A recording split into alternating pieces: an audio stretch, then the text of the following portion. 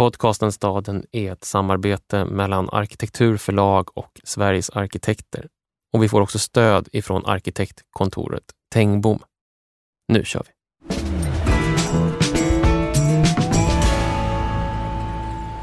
Kanske av vana har vi länge tänkt att urbanisering och sekularisering hör ihop. Men det kanske inte är så entydigt. Snarare har just religionen varit en av de mer jäckande sociala fenomenen under moderniseringen. Nu kan vi få för oss att vi blivit påminda om detta igen, om religionen, om trons betydelse, genom stora mängder migranter från mer synliga konfessioner som söker etablera sig i samhället. Men även inom modernismens historia i Västeuropa visar det sig snart att det är en stereotypisk och ytlig definition på modernitet, att den skulle utgöra en motsats till religion. Redan de klassiska urbansociologerna i början av 1900-talet slutade aldrig att återkomma till religionens betydelse för det moderna projektet. Max Weber skrev: religionen kommer alltid att behövas eftersom religionens verkliga funktion inte är att få oss att tänka, utan att få oss att handla och hjälpa oss att leva. Vi ska i detta avsnitt tala om hur trossamfund har planerat och byggt städer. Vi ska tala om hur flykt och förföljelse har format nya samhällen och städer. Samt hur modernismen ersatte traditionella trossatser med rummets helighet. Vi ska försöka att följa just Max Webers syn på religion när vi talar om dessa saker. Han har skrivit: den som inte vid studiet av religion närmar sig den med en slags religiös känsla har ingen rätt att uttala sig om den. Det här är podcasten Staden. Jag heter Håkan Forsell. Och jag heter Dan Hallemar.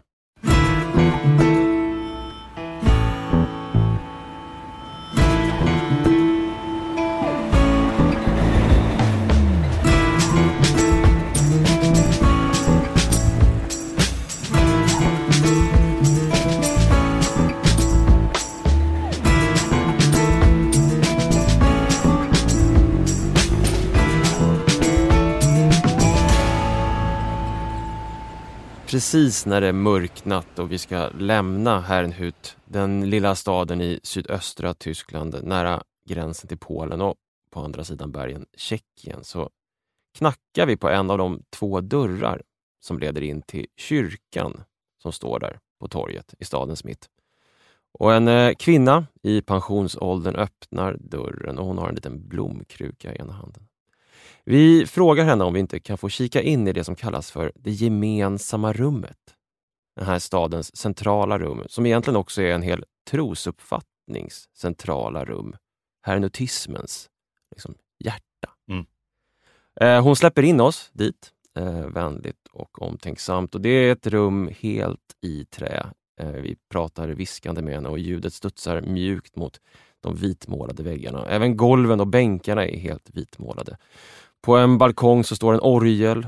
Raderna av träbänkar går i rummets längdriktning. Och hela rummet är riktat lite ovanligt för att vara en kyrka mot långsidan. Där en låg altarplats är upphöjd.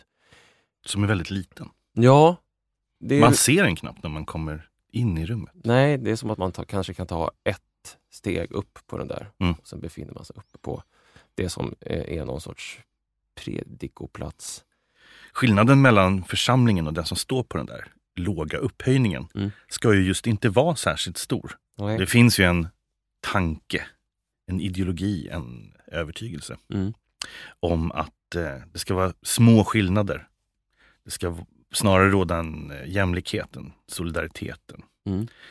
En gemenskap i den här församlingen.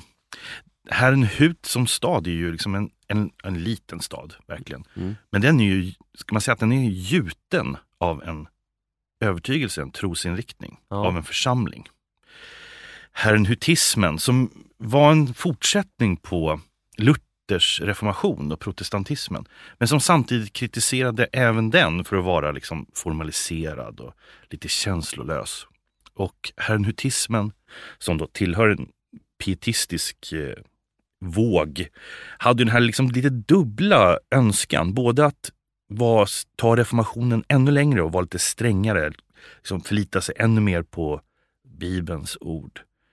Det avskalade livet. Men samtidigt också vill jag få religionen att spela en mycket större roll i vardagen. En levande tro där man bad hela tiden, renlevnad, man skulle ta hand om de sjuka och gamla som en del av sin vardag, syssla med mission och sprida Guds ord.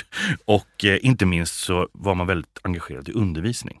Ja, vi har ju rest hit ner till sydöstra Tyskland för att få komma till en stad som du säger är så här gjuten kring en trosuppfattning. Och det som är intressant med den här pietismen eller den här fromhetsläran är ju just att den har en annan förståelse för relationen mellan så här predikant och församling. Alla ska predika. Det innebär ju också att det finns en annan relation mellan kyrkan, alltså huset kyrkan, och staden och samhället runt omkring. Kyrkan ska liksom inte vara ett så här distinkt heligt objekt i någon sorts sekulär stad, utan hela bekännelsen liksom ska vara staden. Staden blir mer helig och kyrkan nästan mindre helig på något sätt. Och det är den staden som vi kommer till och när man går runt där och vet det så är det som att allting blir tecken. Jag läste så här dam- och herrfrisör. Jag tänkte att det var herrens frisör. Ja, men det är så att hela staden är liksom bär på den här tron. För det finns ju en sak på det här 1700-talet som man liksom kan se tillbaka på nu och tycka är lite intressant. Just att det finns städer som byggs av tro. Vi har någon sorts idé om att det är nationer som bara bygger städer. Men här finns liksom en rörelse där trosuppfattningar skapar stadssamhällen. Som ofta också strävar mot att vara ideala på något sätt. Alltså, just det. Ha en idé om att det ska finnas en form som motsvarar just den här strävan efter ett rent och liksom gudsfruktigt samhälle. Ja, och det är så intressant för att du nämnde ju också att man ville ligga nära Bibeln i liksom den här tron. Och när städer liksom nämns i Bibeln så är de alltid formade som kvadrater som liksom upprepas på olika sätt. Som en sorts gudomlig ordning som har lagts över stadens form. Och det var ju lite paradoxalt eftersom de städer som man kunde relatera till i verkligheten när Bibeln liksom kommer till och berättas är ju liksom organiska, oordnade. Eller om de är ordnade så är de oftast runda. Men den här fyrkantiga, rätlinjiga formen, den finns liksom bara i templet eller palatset. Så att man har liksom tagit den formen och gjort den till stadens form och på så sätt, ja men just liksom hela staden som ett tempel. Hela staden som ett tempel och hela staden som en tro och som en bekännelse. För att vara en så liten stad som Herrnhut är så är det ju påfallande ändå hur många museiinstitutioner det finns i denna lilla stad. Det finns ett etnologiskt museum och så finns det ett lokalt sån här hembygdsmuseum. Och där i hembygdsmuseet i Herrnhut så finns det ju väldigt spännande och intressanta målningar och kartor över denna religiöst planerade bosättning.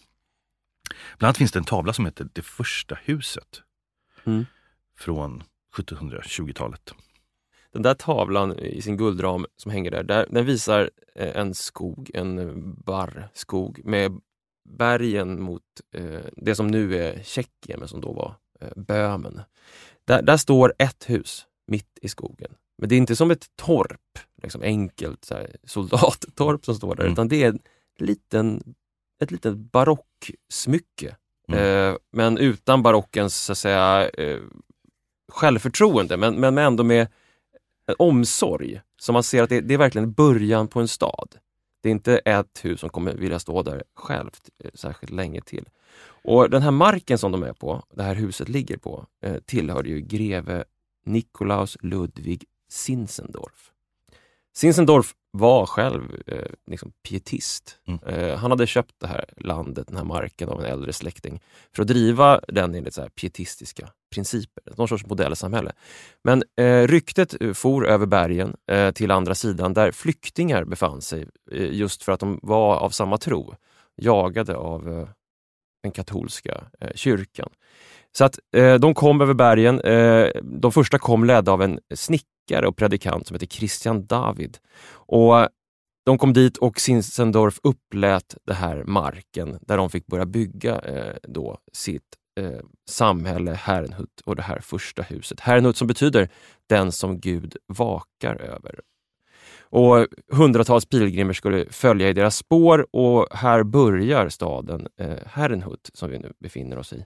Den här kombinationen av snickare och predikant, det är ju liksom en kombi man stöter på när det gäller de här religiösa bosättningarna. Det är som att man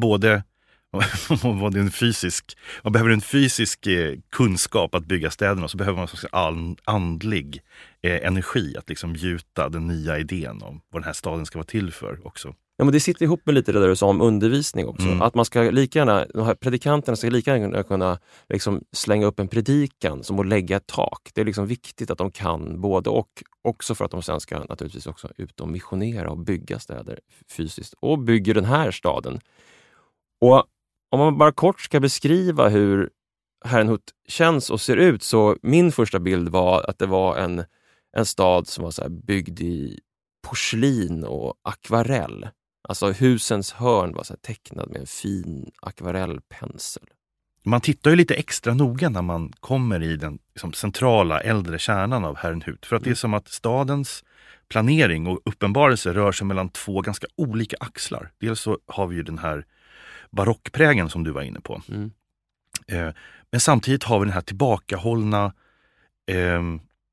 enkla idealen, inte förhäva sig, bara liksom gestalta någonting som vi kommer att behöva i vardagen. Och de här två spelas ut liksom mot varandra i samma miljö, vilket är väldigt spännande faktiskt. Det är ju en paradox i grunden. För väldigt paradoxalt. Den här Christian David, den här predikanten och snickaren som kommer, han får ju också uppdrag av Zinzendorf att göra ett av de här första gemenskapshusen som ska ligga på torget i mitten. Från det här torget, fyrkanten i mitten, ska det vara olika fyrkanter runt om och ingenting ska liksom vara mer än något annat, men det ska finnas ett gemenskapshus i mitten. Och han ritar det, de kallar det för det stora huset. Och Zinzendorf blir besviken för han tycker att det blir mest en lada. Den har liksom ingen förfining, för Zinzendorf kommer ändå från en barocktradition. Den tiden han lever i är förfinad och porslinsartad och storslagen. Och han är ju själv aristokrat, han är ju en greve liksom. Precis, så han blir besviken på Davids första hus här och säger att vi måste göra det mycket tjusigare, men inte för tjusigt. För att det som präglar barocken är ju att man alltid har ett klimax och en central axel. Det finns alltid liksom ett mål, en härskare i mitten eller någon som är upphöjd. Och det kan man ju naturligtvis inte ha. Så man har ändå barocken, men utan det där klimaxet, utan hierarkierna. Och bara för att ta ett konkret exempel så är ju den där kyrkan, den där dörren vi knackar på. Kyrkan har liksom 2 ingångar. Det finns ingen så här central axel som man går in i. Och det gällde även husen som Zinzendorf byggde till sig själv. Att hade det varit ett barockhus så hade man gått in i mitten, man hade kommit in i en tjusig stor sal. Nu kommer man liksom in lite på sidan. Och det är lite så här ladugårdsingång. In i en barockbyggnad. Verkligen. Inget altare, ingen tron, ingen axialitet. Och det där finns i byggnaderna hela tiden, men också i stadsplanen. Att, så att säga, fördelar tyngden eller över hela staden och inte pekar mot något i mitten. Och ingenstans blir det här tydligare än när man kliver ut från rutnätet, ut ur staden, längs landsvägen och tar av till vänster upp genom en allé. Då kommer man upp på en höjd där den herrnhutiska kyrkogården befinner sig. Som lyder under namnet Guds åker, Gottes acker. Det här är ju en av de mer kända och verkligen en av de mer häpnadsväckande platserna i den här regionen. Det är begravningsplatsen som sagt i Herrnhut, där alla gravstenar ligger ner. Liksom platt på marken. Ingen reser sig över någonting annat. Men namnen står i relief så pass så att när morgon- eller kvällssolen träffar de här stenarna så liksom reser sig namnen lite grann uppifrån stenen. Det är en oerhört vacker plats. Det är någon slags blandning av fruktträdgård och kyrkogård. Ja, jag sa det tidigare att man på något sätt ens religiösa filter är på något sätt neddraget framför ögonen så man kanske liksom övertolkar allting. Men vi kom upp dit och precis då var liksom solen låg väldigt lågt så vi kunde se de där namnen reste sig och mossan som hade börjat växa i de här... Inne i namnen. Inne i inskrifterna. Så att det var liksom som att Mossan skrev de dödas namn. Och det är klart att det här gärna lånar sig till både det ena och det andra vad det gäller bilder och tankar. En som har formulerat det här är faktiskt P.O. Enquist som beskriver just Guds åker, herrenhuternas begravningsplats i Christiansfeld i Danmark, där herrenhutaren Efraim Markström begravs i P.O. Enquists bok Levis resa. Och han skriver just så här: morgonen efter begravningen den 17 september gick jag ut tidigt. Solen hade just gått upp och hängde lågt. Det hade regnat under begravningen och allting var fuktigt. Jag gick till Guds åker i Christiansfeld. Herrenhutarnas kyrkogård hette så. Jag fick ju lära mig. Tanken var att man sådde en människa och hon växte och stod rakt som ett grässtrå. Nej, som ett sädesstrå. Och så skördades hon och fördes ner i jorden och åter befann hon sig då på Guds åker.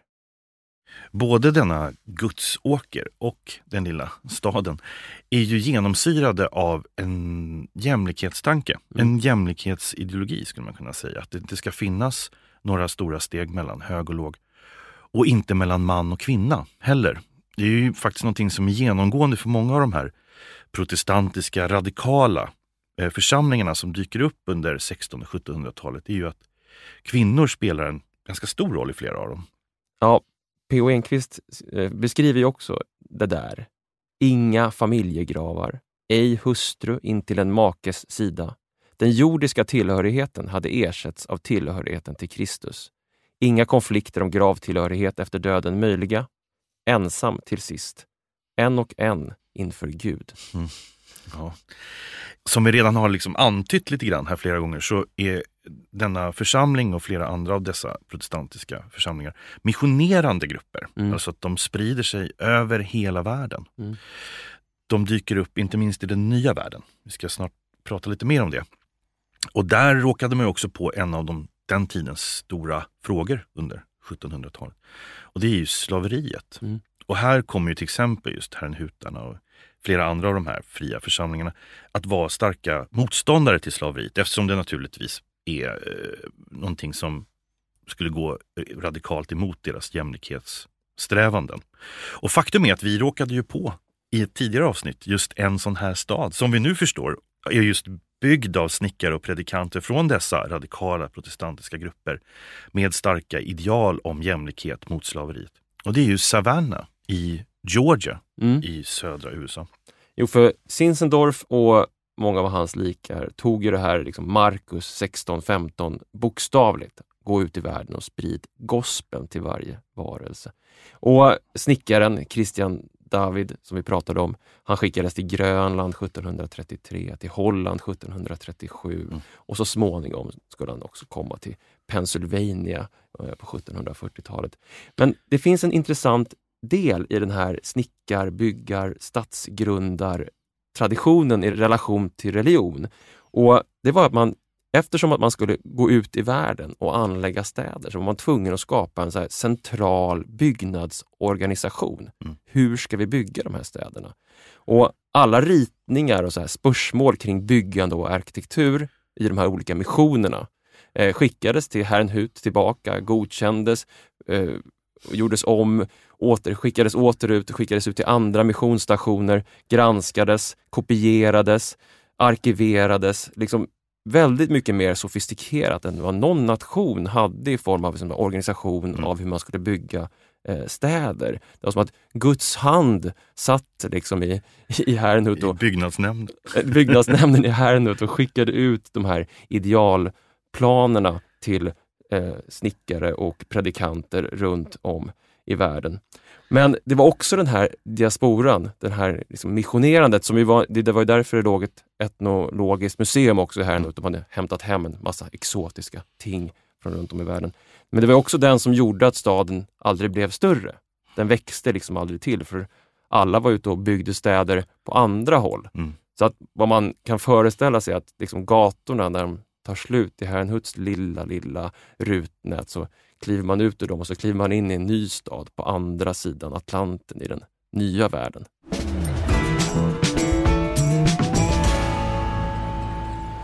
Vi bör ge lite demografisk bakgrund till det vi har pratat om. Känner jag. För så här var det. Från 30-åriga kriget och flera decennier framåt, alltså från mitten av 1600-talet och en bit in på 1700-talet, så härjade religionskrigen i Europa. Människor dog eller fördrevs ifrån de områden de tidigare hade bott. Religiösa konflikter gjorde också att människor blev förtryckta. Inte minst när det gällde då de protestantiska grupperna som hade dykt upp ifrån 1500-talet inom det katolska området så att säga, blev förtryckta eller fördrivna. Som en följd av den här turbulensen, den här demografiska nedgången och så började vissa härskare i Centraleuropa att utveckla en slags befolkningspolitik. Nämligen att försöka locka till sig nya invånare. Alltså städerna hade som åderlåtits på sina invånare. De hade flytt eller både städerna och landsbygden hade på flera håll verkligen åderlåtits på sin befolkning. Och nu handlade det om att få tillbaka befolkningen. Alltså att återbefolka sina länder. Och därför så började kurfurstar och inte minst preussiska kungarna, Fredrik den förste som kallades för soldatkungen. Han började erbjuda fristäder och land, ibland även hus faktiskt, åt religiösa flyktingar. De som släpade sig runt med liksom sina tillhörigheter på vägarna runt om i Europa och inte hade någonstans att ta vägen. Ja, just den där bilden, den återkommer ju hela tiden när man börjar titta efter de tecknen. Människor som liksom går trötta med sitt pack på ryggen eller i en kärra och så. Och det var realiteten.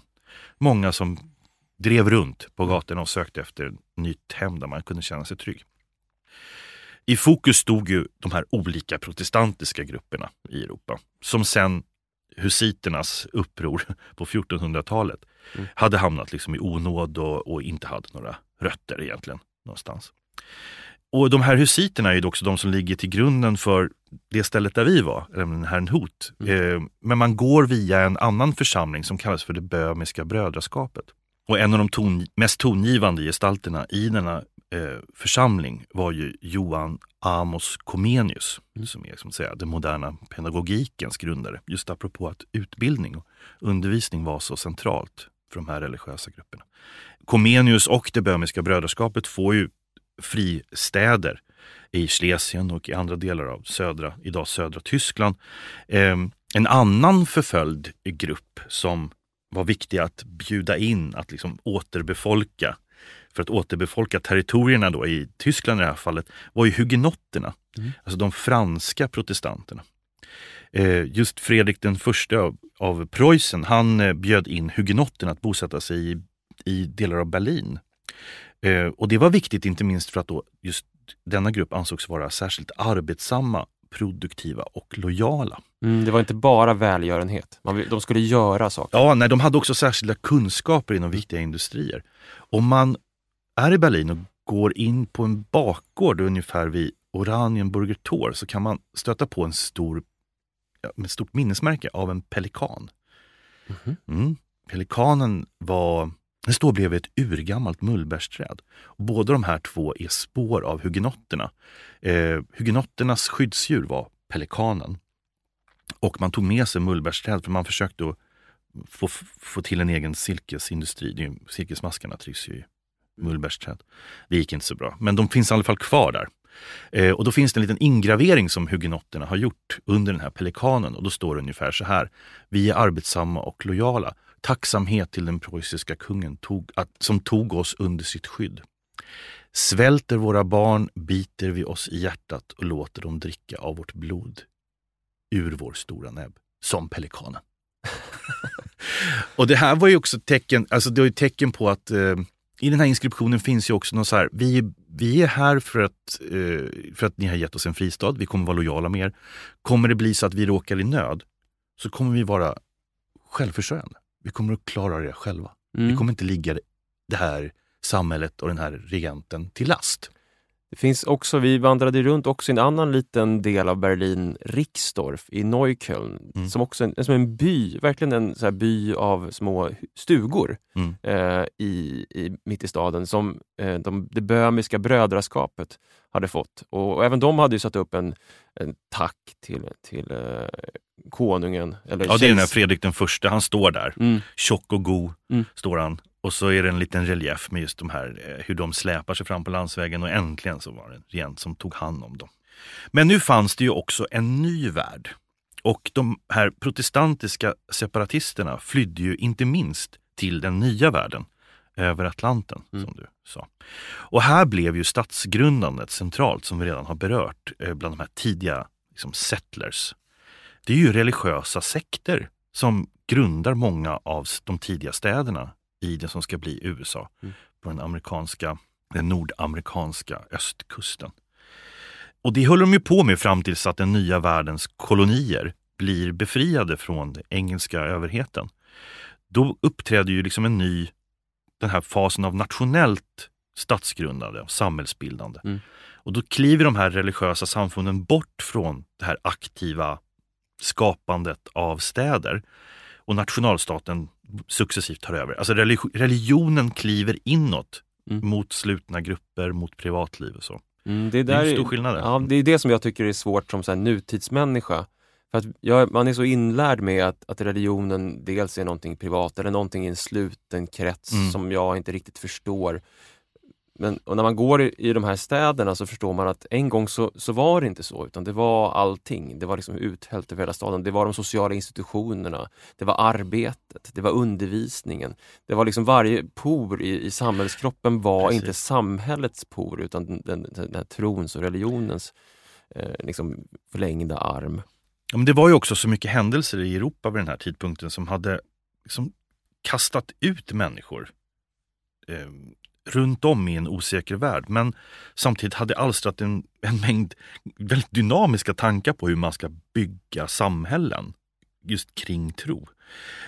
Jag råkade på en sån intressant detalj när det gällde den här väldigt berömda skeppet Mayflower, som anses vara början egentligen på den här formen av kolonialisering. När det kommer nya bosättare på det här skeppet som heter Mayflower, åkandes ifrån Europa till den nya världen. Jag råkade på en forskare som hade liksom läst de här packlistorna, alltså vad de hade med sig på den här båten när de kom. Det är just den här Mayflower-anländandet som man firar i USA med Thanksgiving. Och någonting man hade med sig väldigt mycket av, alltså hela skeppet var fullt med holländska ostar. Ostar? Ja, men inte ett gram utsäde eller frö. Och det är helt klart att man hade kommit dit för att man skulle liksom bygga städer. Och inte tänka sig att i den månaden att man skulle liksom bli bönder. Nej. Som man till slut blev. Man rättade till det där ändå, men liksom det säger ändå någonting om vad man tog med sig för slags föreställning om vad man skulle göra i den nya världen. De holländska ostarna var mycket viktigare än vetekornen. Man skulle liksom fortsätta promenera in på någon sorts stadsgata. Någon slags rutnätsplan förmodligen som man i samråd med högre makter skulle liksom anlägga. Dyker man lite grann in i den här världen så blir man ju fascinerad av dess blandning av liksom frihetstörst och insnärjdhet i olika maktkonstellationer.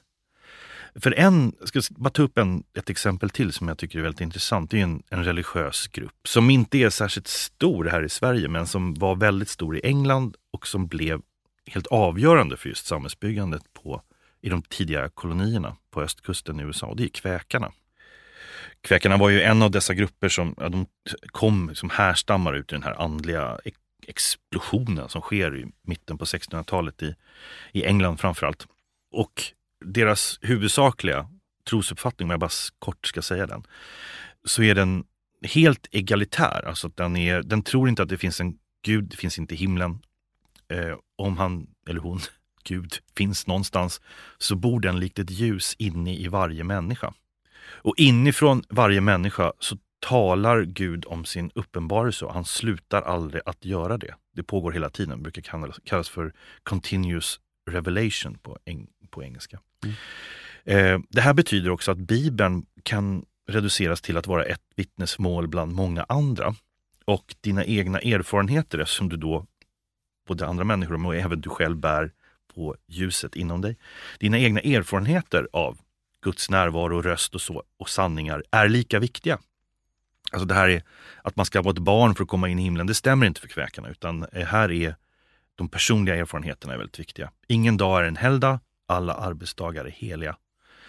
De var pacifister, jämlikhetsideologer, bidrog aktivt till att slaveriet avskaffades. och ville leva i enkelhet och sanning. De sa du till alla, vägrade lyfta på hatten, aldrig svära en ed. De är ju som gjorda för att bygga en sorts liksom så här, socialt reformerade städer i den här tiden.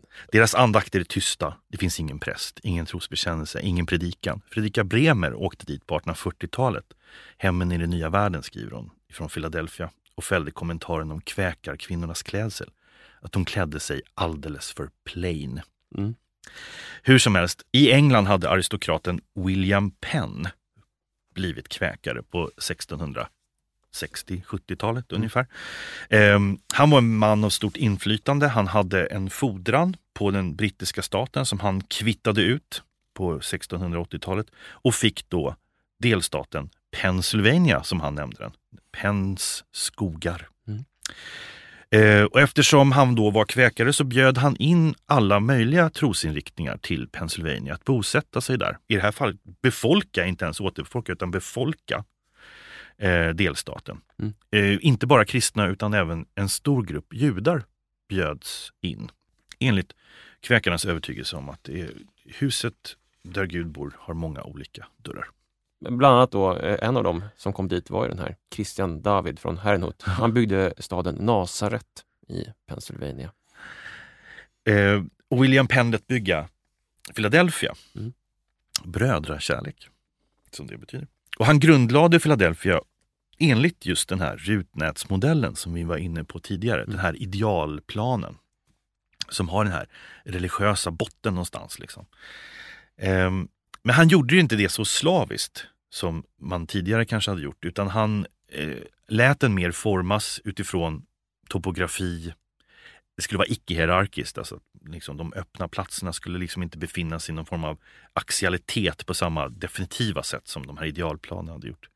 Den skulle överhuvudtaget gynna just en jämlikt förhållande mellan invånarna och även kväkarnas sätt att fånga upp människor och människors tro i vardagen genom det som då kommer att kallas för a street corner society.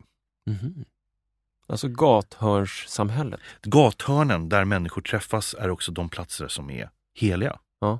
Det kommer ifrån sättet som man har lagt ut bland annat Philadelphia enligt de här kväkarmodellerna. Det där jag tycker det är så fascinerande, för att om man tänker på rutnätsstaden, gathörnet, så har ju den liksom i den idévärld som jag mycket har tänkt på den som, så har det varit en sorts svar på en fråga om kapitalrörelser och liksom handel och kapitalism och så vidare. Och så kommer de här ostbärande protestanterna och slår upp gathörn, kanske för att sälja ost då, och annat, men också för att de ska stå där och liksom se varandra i ögonen och förmedla. Ja, men det är två sidor av samma sak. Det är det här som just Max Weber var så fascinerad över, den protestantiska andan, som är liksom en kapitalistisk anda, men också en djupt religiös anda av jämlikhet och välstånd som kan liksom spilla över även i vår värld, inte bara den hinsides. Det är spännande, för då kommer jag att tänka på en person i Sverige som verkade just i den här liksom, i en tid som är väldigt så här mycket tillväxtorienterad och hela tiden handlar om att öka kapital men samtidigt försöka behålla ett samhälle samtidigt som det här sker. Efterkrigstidens Sverige, där Ralph Erskine blev en viktig person. Ja, det där är ju inte så många som känner till, tror jag, att Ralph Erskine var en övertygad kväkare. Nej.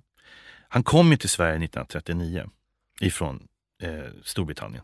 Och han var pacifist. Så det brukar ofta sägas att han ville undgå värvning. Men att han också då var fascinerad av det svenska välfärdsexperimentet. Hans bakgrund vid det laget hade ju varit att han hade gått på en kväkarskola, Friends School Walden, en internatskola som hans föräldrar hade placerat honom i. Hans föräldrar var för övrigt övertygade socialister. Det finns absolut ingen motsättning mellan att vara socialist och kväkare. Men det som är så intressant i det här fallet, tycker jag, det är ju alltså det som du började säga, det är ju att det finns en andlig dimension av det svenska välfärdsbyggandet som uppenbarligen lockar Ralph Erskine starkt. Jämlikhetsideal förmodligen, en form av enkelhet och reform. Ja, det där tänker jag är intressant också. Man ser på hur Erskine liksom arkitektoniskt och samhällsbyggarmässigt förhåller sig till när det svenska projektet liksom lämnar sina tidiga ideal och blir liksom mer storskaligt, mer industriellt, fjärmar sig kanske från gathörnet, människan, det här reformbyggandet och blir någon sorts produktionsapparat.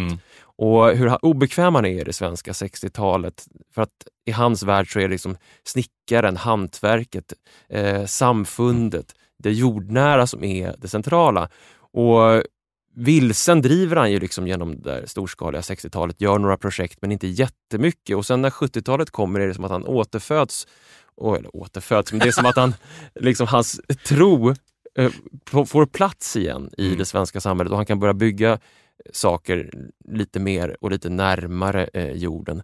Men det där för en ju också in på, kan det finnas plats för andlighet inom det moderna projektet, inom modernismen? Och jag har alltid tänkt mig, eller inte alltid, men jag har föreställt mig att modernismen är sekulär. Det är så vi har lärt oss. Men så är det inte alls.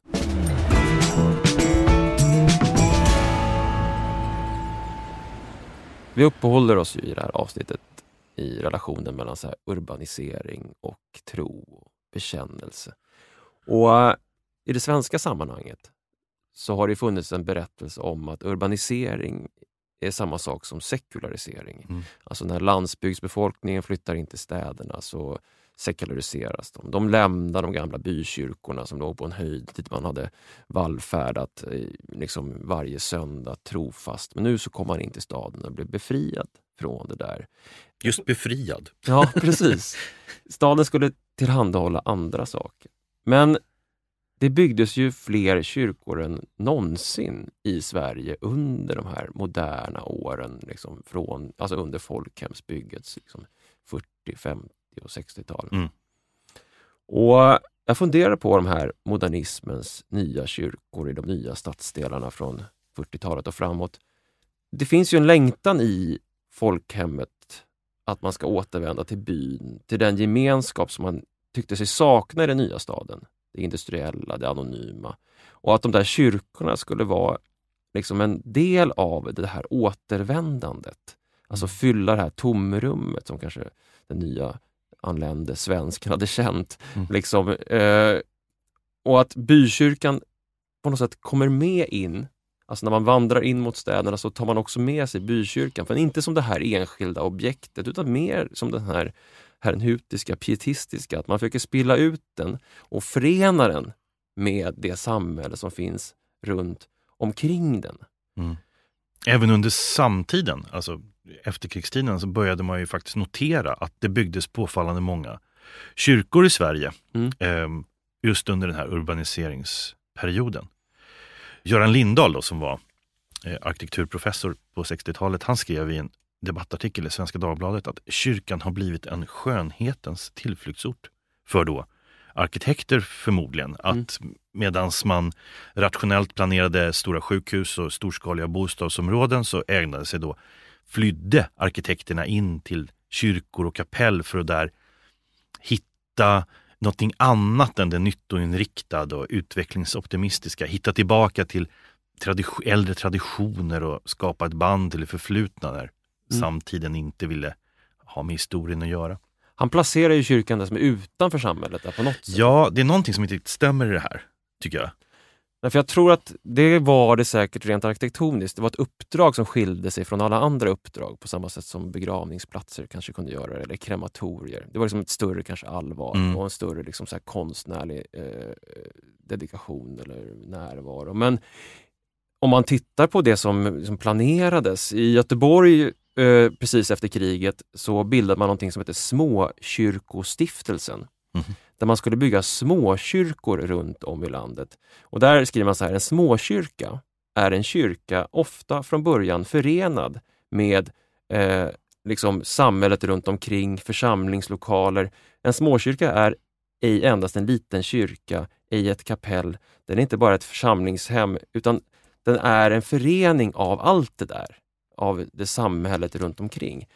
Så att det finns inte den där skillnaden, åtminstone inte idémässigt i det där. Så jag tänker att lika mycket som att det är någon skönhetens tillflyktsort, så tänker jag att det är ett sorts försök att bevara andligheten i samtiden och också göra den vardaglig, till en del av vardagen. Vägg i vägg med biblioteket, Folkets hus. Så får kyrkan liksom vara med som treenighet, samhällig treenighet i liksom. Ja, men jag tänker mig också att den hör ihop med, alltså den är en annan del av det här folkhemsbyggandet just.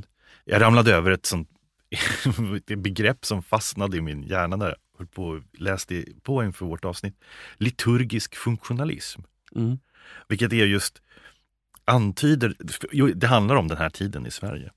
Att just det finns en funktionalistisk idé också om vad kyrkan ska vara till för. En slags servicecentral för andligt behov. Men också för alla de riter som tillhör även ett modernt samhälle. Alltså familjehögtider, begravningar, bröllop, fira jul och advent. Som måste bli integrerade i en modernistisk stadsplanering likväl. Alltså att det tillhör inte någonting annat än samhället. En sån här person som ritade många kyrkor under den här tiden var ju arkitekten Johannes Olivegren. Biskopsgårdens kyrka, Saronkyrkan, Björkekärrskyrkan.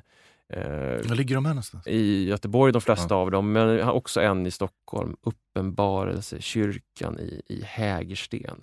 Hans pappa var präst i Missionskyrkan, så han kom liksom från den frireligiösa världen. Och han menade att den nya kyrkoarkitekturen ofta tolkade det kristna budskapet fel. Att man så här upphöjde arkitekturen i kyrkan till någon sorts egenvärde. Och det var inte alls det handlade om. Så han ligger mycket närmare den där idén som vi har beskrivit från pietismen och så vidare. Och där fick mig att tänka på ett gammalt citat från Lars Israel Wahlman som ritade en kyrka i Stockholm som heter Engelbrektskyrkan. Och den är ritad under 1910-talet, men den är väldigt influerad av frikyrkorörelsen där församlingen och prästen är mycket närmare varandra, eller predikanten. Han ville liksom föra församlingen närmare predikanten. Och han beskrev att han ville i den gamla kyrkan, Långkyrkan, den som hade funnits på landet och den här, liksom, där prästen var upphöjd, där kunde man uppleva bortglömdhet som församlingsmedlem. Och som man satt för långt bak så var man bortglömd. Ja. Han ville ersätta det med längtan. Ju närmare man kom, då kunde man alltså när man lämnade den bortglömda delen, den bakre delen av kyrkan och tog bort den, då skulle man träda in i den närhet som liksom där längtan kunde finnas. Det är jättebra. Eller det är väldigt fint. Det är som att bortglömdhet och längtan är som två poler. Ja. I rummet. Exakt. Man kapar längden på kyrkan för att ersätta bortglömdheten med längtan. Berätta en del om varför det känns, alltså då har ju herrnhuterna och pietisterna maximerade ju längtan genom att liksom korta ner det där avståndet ganska ordentligt. Precis. Det där avståndet. Jag tänker att den här modernistiska idén om kyrkans plats i samhället, den ska inte ligga bortanför, utan den ska, du ska gå från biblioteket till längtan, kyrkan, inte kunskap och andlighet. Men för blickar vi ut och bort ifrån liksom den svenska välfärdsstatsbyggandet så är det ju uppenbart att alla trosuppfattningar under den här tiden brottas med hur det moderna och det nya ska bära på andlighet. Hur man liksom ska kunna både ha kvar och kanske liksom förnya uppfattningen om att det är viktigt. Låt mig ta ett exempel som jag tycker också är spännande. Ludwig Mies van der Rohe, denna ikon inom modernistisk arkitektur. Han fick ju uppdraget av att rita privatvillan Villa Tugendhat i slutet på 20-talet. Hans klienter, paret Fritz och Grete Tugendhat, var bägge väldigt influerade av en katolsk filosof som hette Romano Guardini. Han var liksom typ en ledande figur inom det som kallas för den nykatolska filosofin på 20- och 30-talet. Och hans strävan var att försöka förena, Guardinis strävan var att försöka förena katolsk tradition, katolsk historia med den moderna tidens förutsättningar och utmaningar. Och Mies van der Rohe, han träffade Guardini tillsammans med Grete Tugendhat och liksom gick igenom gestaltningen av den här privatvillan. Efter det mötet så skrev Mies van der Rohe i sin anteckningsbok att han och Guardini hade liksom en gemensam uppfattning. Nämligen att stora utrymmen, eller fria utrymmen, skapade liksom en slags andlig frihet.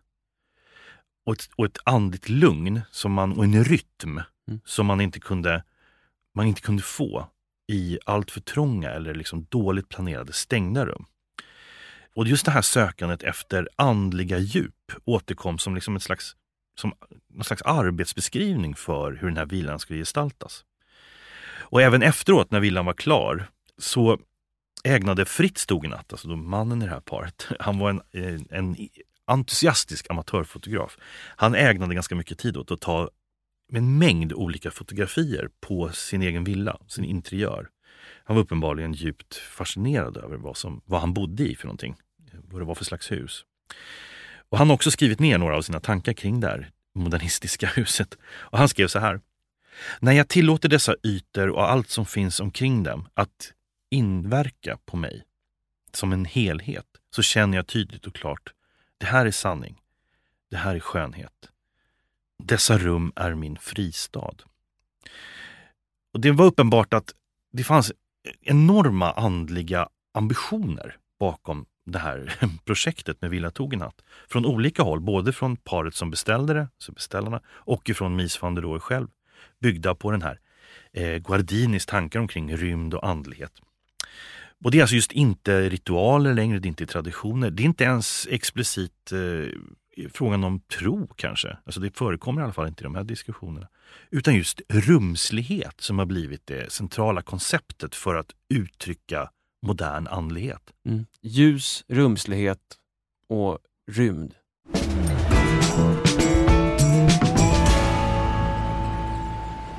Efter vårt besök i Herrenhut så vandrade vi runt i Berlin och letade efter så här religiösa tecken, andliga spår, Pelikanen och andra. Och vi kom bland annat till Cottbusser Tor i Kreuzberg och blev stående framför öppningen eller entrén till moskén som har byggts där. Ett plåtjalusi som en man drog upp, ett graffiti-klottrat plåtjalusi som han drog upp och öppnade upp dörren för dagens första bön. Vi besökte också synagogan i Prenzlauer Berg där 2 väktare stod utanför, där övervakningskamerorna stirrade mot oss liksom uppfordrande och distanserande. Och det som jag tyckte var uppenbart med båda de här var att det var så uppenbart att det var 2 religioner som var urbana, som var en del av det urbana livet, som låg i gatunivå, som hade entréer från gatan och som var en del av vardagen. Det är ju deras historia också. Ja. Det är ju alltså att gå ifrån, man skulle säga någon form av vandring, nomadism. Det är att bli bofast, att bli bofast i en stad där också, att bli med en religion som styr ens vardagsliv i staden. Ja, men att det här successivt har liksom skilts ifrån staden. Hotet, oron. Du menar den religiösa utövningen? Ja, både utövningen och de religiösa rummen har liksom dragit sig tillbaka på grund av de här hoten, på grund av oron, på grund av stenkastning. Man eldar upp synagogor i Sverige, i Göteborg nu.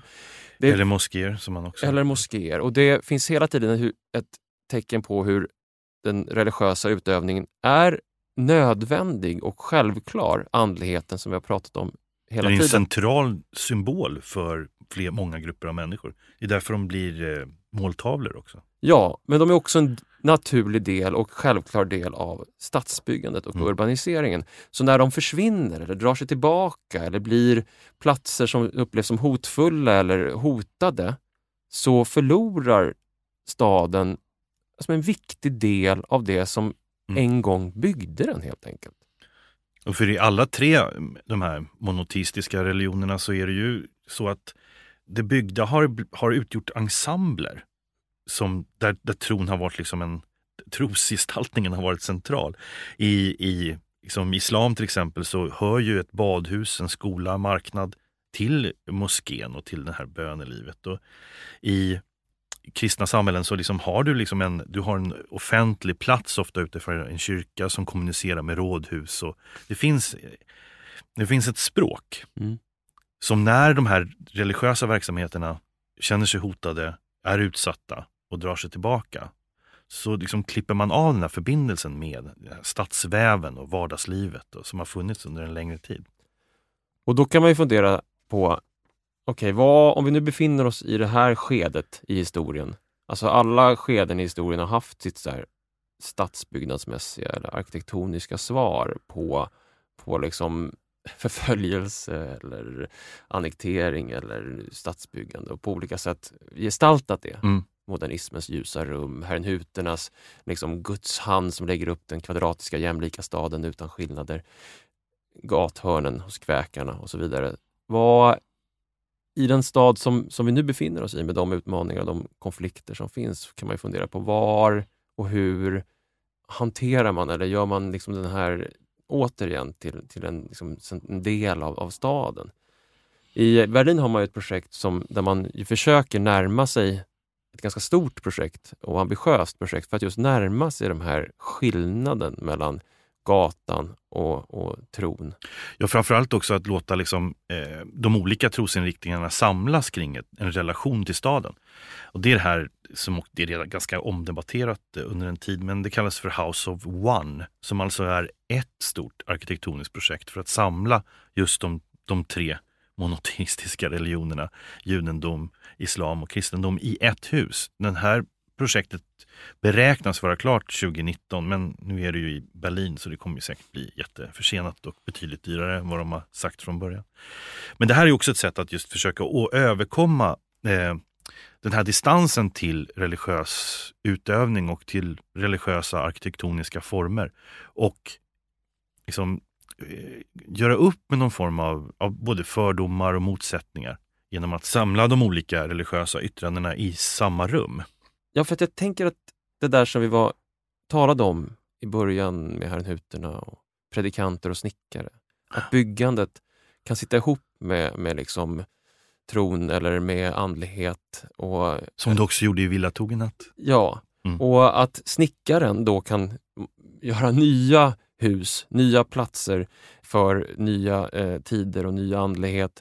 Och inte minst kanske det som också var helt centralt där, nämligen undervisning och av olika slag, alltså skolan eller kunskap och kunskap om andra och kunskap om mig själv. Och kunskap är inte bara som ett bok eller ett läsprojekt, utan som en kunskap genom närvaro, genom beröring, genom att lära sig, genom att skapa något och se. Just Comenius, om vi ska återvända till den böhmiska brödraskapet och herrenhuterna. Comenius var ju en pedagog just för learning by doing. Han har skrivit någonstans hur betydelsen av sinnena och liksom de vardagliga sinnesintrycken, hur de ger liksom en bestående kunskap hos människan. Har du en gång smakat socker, sett en kamel, hört en näktergal, varit i Rom? Då vet du redan mycket om världen.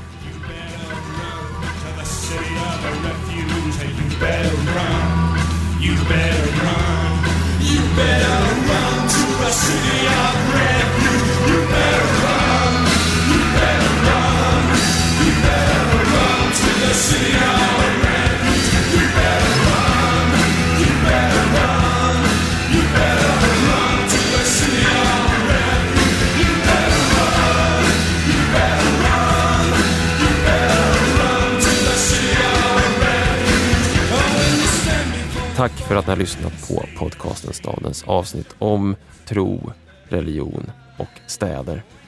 Bland mycket annat som vi läste inför avsnittet fastnade vi särskilt för Michael J. Lewis bok City of Refuge, Separatists and Utopian Town Planning från 2016. Ja, boken delar ju titel med den låt som vi hör i bakgrunden, Nick Cave and the Bad Seeds, City of Refuge. Podcasten Staden är ett samarbete mellan Sveriges arkitekter och arkitekturförlag, och vi får också stöd ifrån arkitektkontoret Tengbom. Hör gärna av er till oss på staden@arkitekt.se eller hojta till oss på de sociala medierna. Vi heter Staden Podcast på Instagram och Twitter och finns också på Facebook. Podcasten Staden produceras av Beppo ljudproduktion. Tack för att ni lyssnar.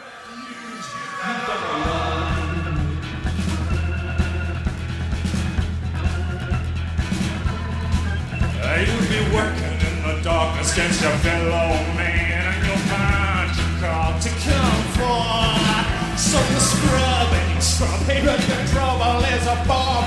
The blood it won't wash off. going